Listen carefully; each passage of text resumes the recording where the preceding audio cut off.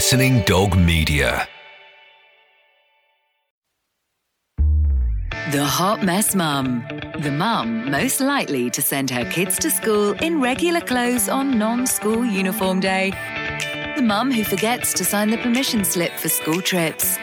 The mum who has probably put leftovers in her kids' lunchbox on more than one occasion. But most importantly, the Hot Mess Mum is actually rocking it and is doing a far better job than even she thinks.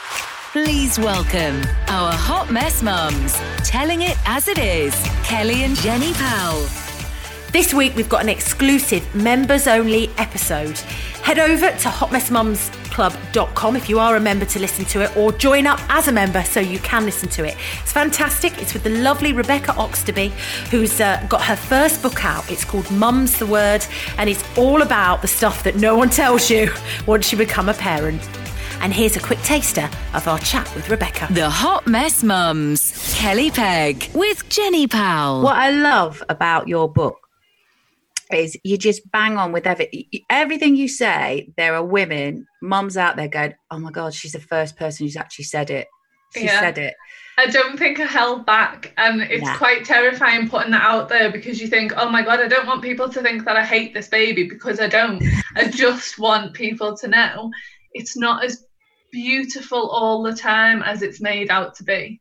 No, it's not. I remember being pregnant with my daughter, and my friend Kimberly, she runs a salon. She used to do all my beauty treatment, and I was out here large and having my nails done, and she had two. And she said to me, I want to tell you, she said, it really is shit at times. She went, I just want you to know, Kel, it really is hard work. And I came home and I said to Chris, God, she was a negative Nelly today. I said, this is going to be amazing. And I was really airy-fairy with my pregnancy with Ava Lily. I thought it was going to be just, so easy. And I'd be an earth mother, breastfeeding till she was 2 and carrying her around in a sling and all of that. And I had all the opposite to everything. It was really hard. I didn't have a water birth. I had an emergency C-section. I couldn't breastfeed, everything. So then I was like, I get what Kimberly said. She was just trying to give me a heads up. So I didn't go into it like I did, thinking it was going to be like picturesque all the time, because it's incredible and amazing. But it's hard and sad, lonely sometimes as well. God, it's lonely. God. I think initially everybody in the world wants to come and visit the baby, and you just live off this high of visitors constantly. And then after about a month, no one comes round anymore. Nobody's making dinners anymore. You are absolutely exhausted. For me, I was still recovering from the section, and I was completely on my own. And I just thought, like, Danny had gone back to work. It was the most lonely and often underwhelming experience, and I don't think anyone tells you that it's going to be underwhelming. Everybody says it's overwhelming, but it was boring. Some days were completely boring. This kid didn't do anything, and I couldn't go anywhere or do anything.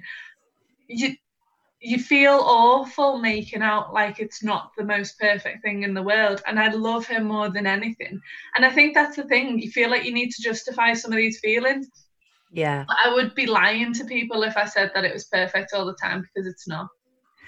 It's interesting because we've all got our experiences, but again, with the first is the worst, obviously, because you're totally unprepared. But I remember with Connie, I mean, she's 19, so I can just about remember.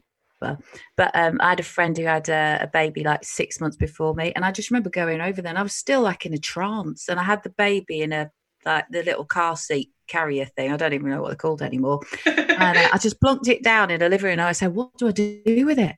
That's what I said. What do I do with it? And I saw her yesterday. She actually reminded me of those words, because I was completely clueless. But the one thing I did swear to myself I do, and I have, and that's exactly what you do in this book, is when I've had friends who first time pregnant, they always say, what, have you got any advice? I said, my advice is it's going to be really crap, but don't worry about it, because that's normal. And you're going to feel like shit probably. Giving birth's like shitting a rugby ball, if you ask me. I'm just putting it out there for your friends. And they've all really appreciated it, because actually, if you're prepped and you think kind of the worst, good things happen. Yeah.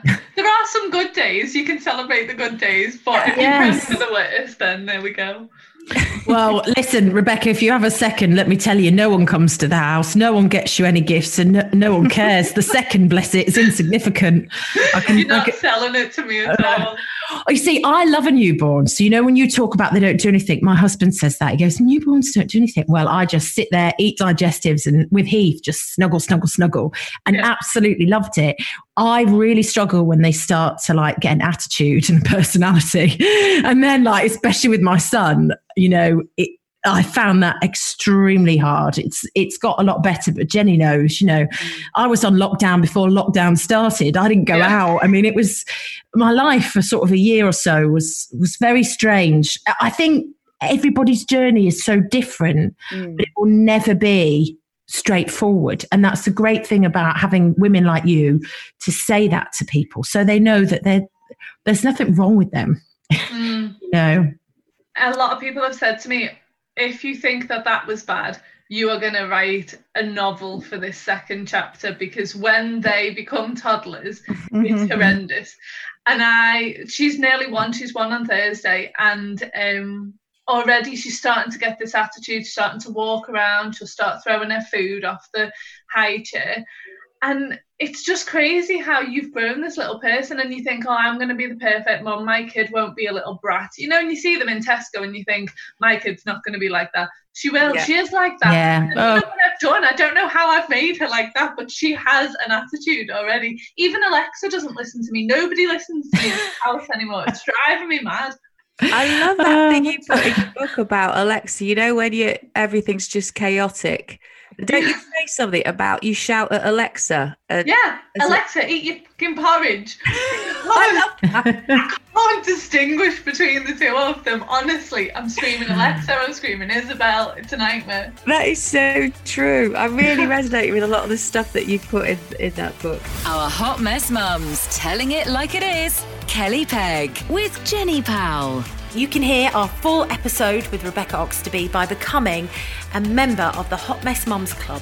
All you need to do is head over to our website, hotmessmumsclub.com, and sign up as a member today, and you'll get that bonus episode and all the others as well.